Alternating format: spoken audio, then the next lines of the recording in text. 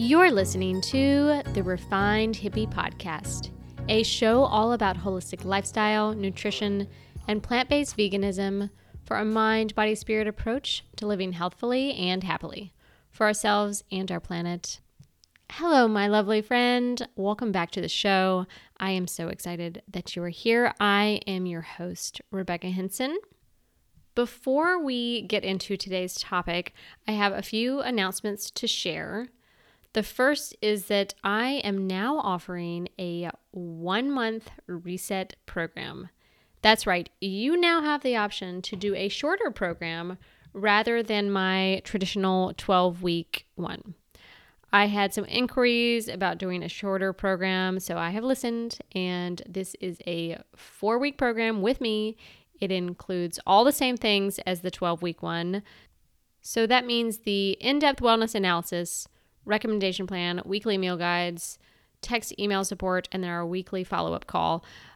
This is the same guidance and support through your journey that you get with the 12-week program. Of course, as always, this is not medical advice. I am here as a guide, as a cheerleader, all the things. But I am really, really excited to be offering this now. If you have any questions, you can email me at rebecca@therefinedhippie.com.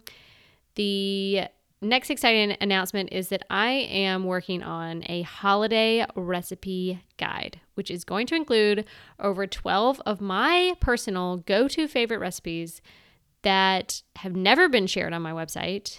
They are perfect for Thanksgiving or AKA Thanksgiving, Christmas, Hanukkah, whatever you celebrate. They are perfect for any special occasion, birthday party, Easter, whatever it is. So be sure to stay tuned for that. It should be coming out at the 1st of November. You can sign up for my newsletter to be notified when that is available. So without further ado, we are going to get into today's topic. I have been thinking about this subject for a few years now. I had thought about doing an Instagram post or, whatever about it, but I never did. So anyways, I am doing a podcast about it now. And that is the 5 traits that we need to bring back from our grandparents. And these might seem really basic, but I believe they can have and could have profound effects on our lives and society as a whole. When I say our grandparents, I mean the, quote, greatest generation. That means they were a person born between 1900 and 1920s. And this generation grew up during the Great Depression. They fought in World War II or were of working age through it. And of course, I'm not saying that they were the perfect generation. They had their faults too, of course. But this is more about certain habits that helped them form happier people, happier families, communities, and they felt less stressful. They were happier. Of course, there are a lot of other things that have caused our country, our first world countries, to be unhealthy through the years. But I think if we can implement some of these habits, we can find a greater sense of ease, purpose, fulfillment, overall life contentment. And by decreasing that stress, you encourage health on your entire body, right? It's a mind, body, spirit. So it's a lot about living in the present. They did not have as many distractions as we do, of course, today with technology. They didn't have endless amounts of streaming on their TV or computers. They didn't have their phones attached to them. So there are a lot of things that are easy for us to reach to that can cause anxiety and cause us to be less connected to each other and those around us. So the first habit is eating at the table. Of course, again, this seems super basic, right? A few years ago, I implemented Table Tuesdays, where Derek and I would always eat at the table instead of in front of the TV. Of course, 50 years ago, that was the reverse, right? Most families sat at the table, and maybe once a week, it was a treat to get to eat in front of the TV. There are a lot of reasons why they didn't sit in front of the TV as much. One, because they didn't have as many viewing options, of course, so people could argue that. It's like, well, they didn't have any shows to watch. There were like 10 channels, maybe not even that. So there weren't as many options and as many, just as many distractions. So it's shown that families who eat at a table together build stronger bonds. They have better communication. Kids are more likely to try different produce, more fruits and vegetables. They're willing to try more different things if they sit at the table. People eat slower while they're sitting at a table, and they are more mindful eaters. I think if we could get more people to just sit at a table together without the TV on, without their phones at the table. I mean, this can even go for, when you're eating out, to make sure everybody does not have their phone out. How many times do you go out to eat, if you're out to lunch or out to dinner, and you look over and the whole table is looking down at their phone? It blows my mind. Either they're texting or they're looking through Instagram or they're checking their email. They're not present, They're not present. They're living through, especially if they're looking at social media, they are looking at somebody else's life, looking at somebody else eating out with their friends. And you're like, you're with your friends, you're with your family. Be there, be present. If you do have a family, you might already be always eating at the table, especially if you have small children. I would think you have to eat at the table. Maybe they have to sit in a high chair or whatnot. But if you do have older kids, or if you're like me and don't have kids, it's easy to just default. I'm pointing at my husband. He's the one. It's not me. I'm going to throw him under the bus for that. But he, after a long day, he kind of just like wants to, veg out. And I totally get it. But is it too much to ask to just sit at the table for even like 20 minutes? Most of us don't eat that long. It's not like we're in Europe and you're sitting down for 2 hours. I mean, that's the way they eat, and over here in America, we're like, get it done, shovel it in my mouth, and let's move on to things. Meanwhile, this is one of the most important things, not just for your body and obviously what you're nourishing yourself with, but one of the most important things for de-stressing and just having some quality time with your loved ones. If you live alone and that is kind of your issue with eating at the table, my suggestion is to call a friend while you're eating. I don't mind if somebody's eating and they're talking to me on the phone, or FaceTime them, or put on some fun music. I think there are other ways that you can enjoy your meal and being present without watching TV, and just eating at a table for sure.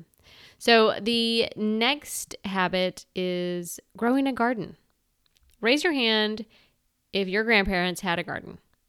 I would bet it's a lot of us. This was common for most people of that generation, and it wasn't just because of the victory gardens, although that did start a lot of them. If you're not familiar, victory gardens or war gardens were encouraged during World War I and II to help supplement rations and boost morale. They were used to relieve pressure on this, straining food supply.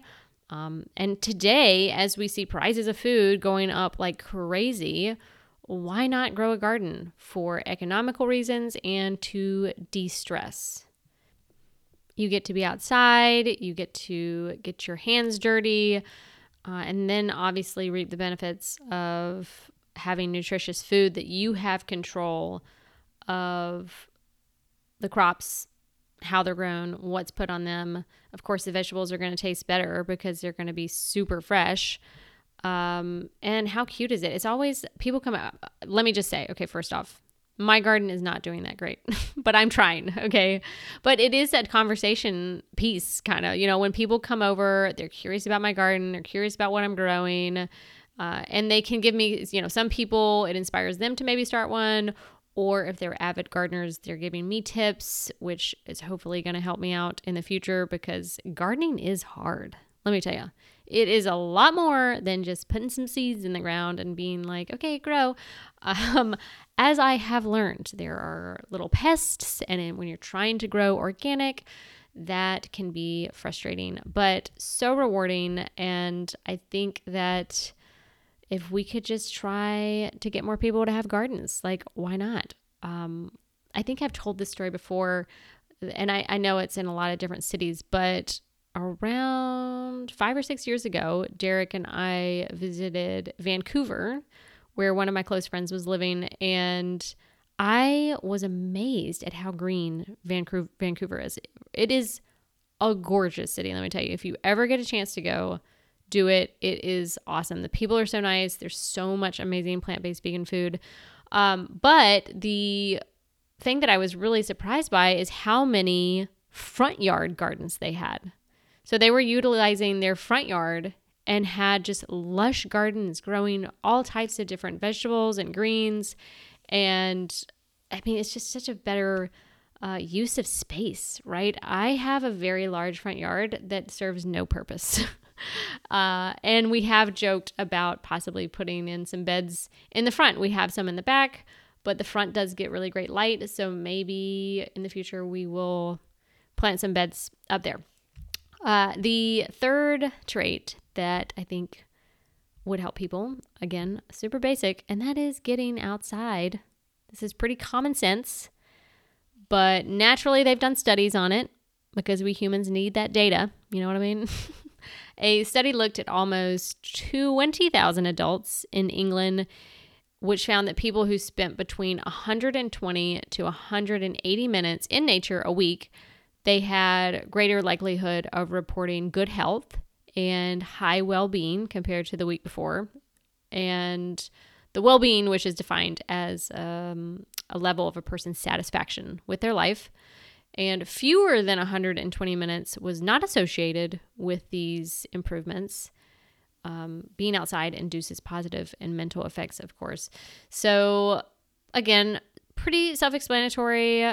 People of the older generations spent a lot more time outside, obviously naturally, because like I said in the previous one, a lot of times they had gardens. Oftentimes they were hanging out laundry to dry. They didn't have well,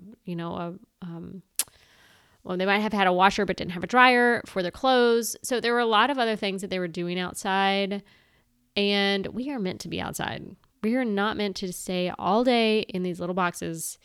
Not to mention the quality of air, I mean, in our houses is not good. There are so many VOCs and a lot of toxic chemicals being released from our furniture, from our walls, and it's just not meant to be. If you can, open all your windows. This time of year is so nice here in the Southeast, and we basically have like all of our windows open, and it's amazing. So yeah, get outside. Do it. Number 4 is eating mostly home-cooked food.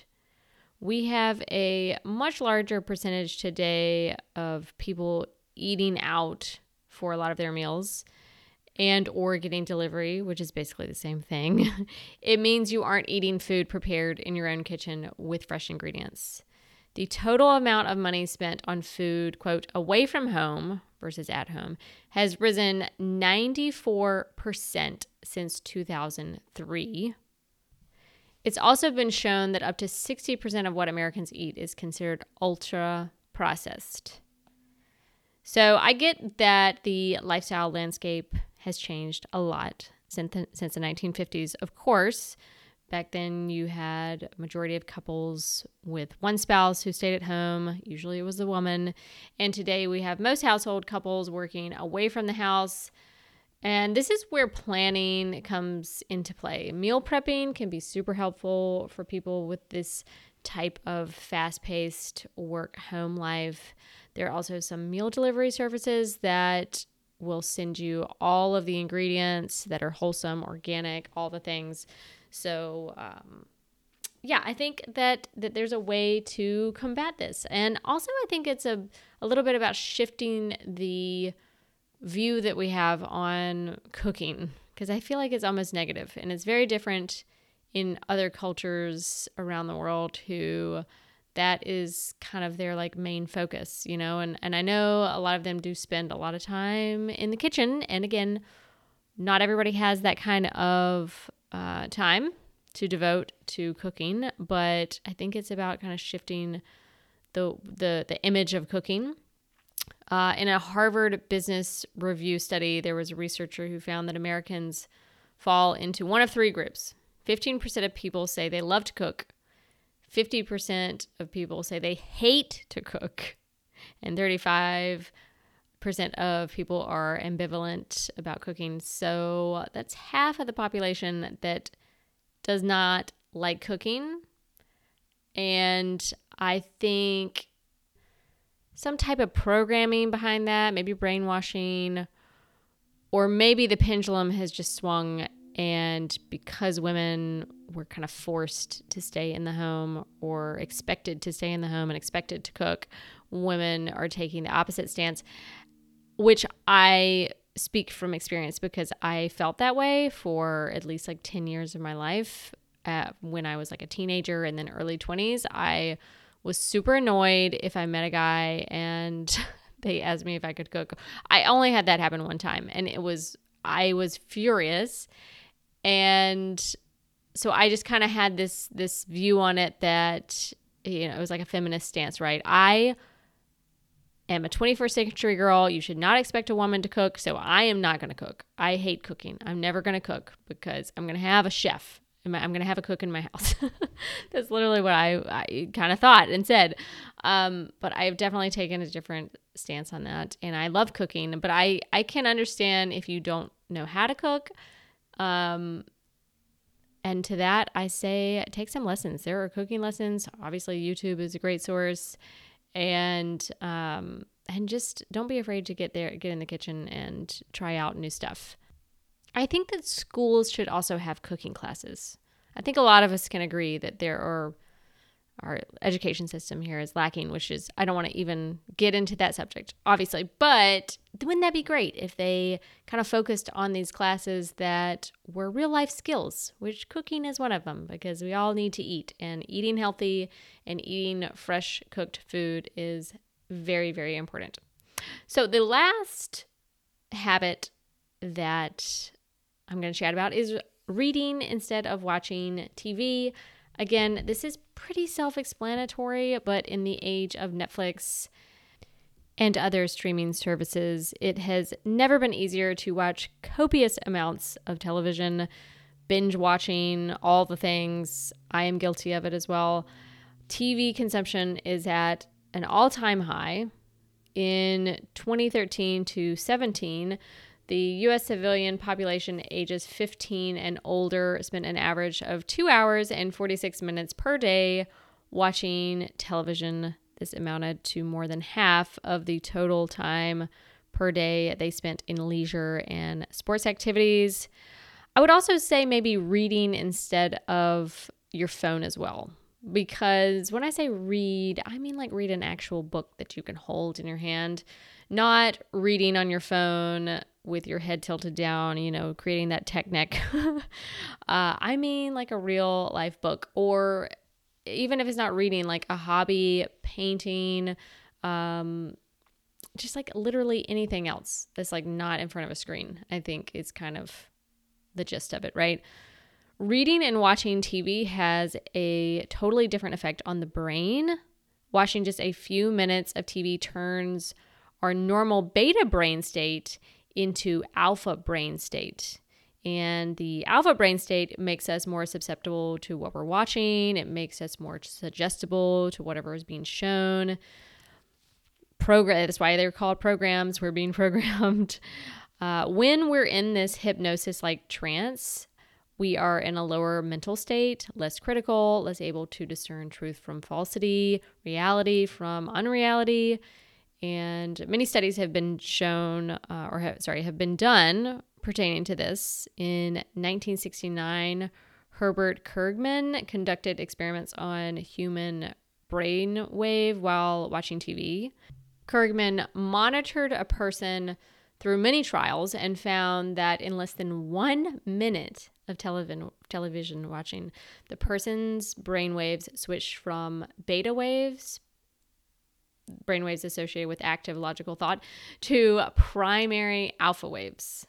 So when the subject stopped watching TV and began reading a magazine, the brainwaves reverted back to the beta waves. So yeah, again, all of these seem like things that are no-brainers, but it's just a little reminder. And it's like, what would your grandparents do? You know, WWGD. What would your grandparents do?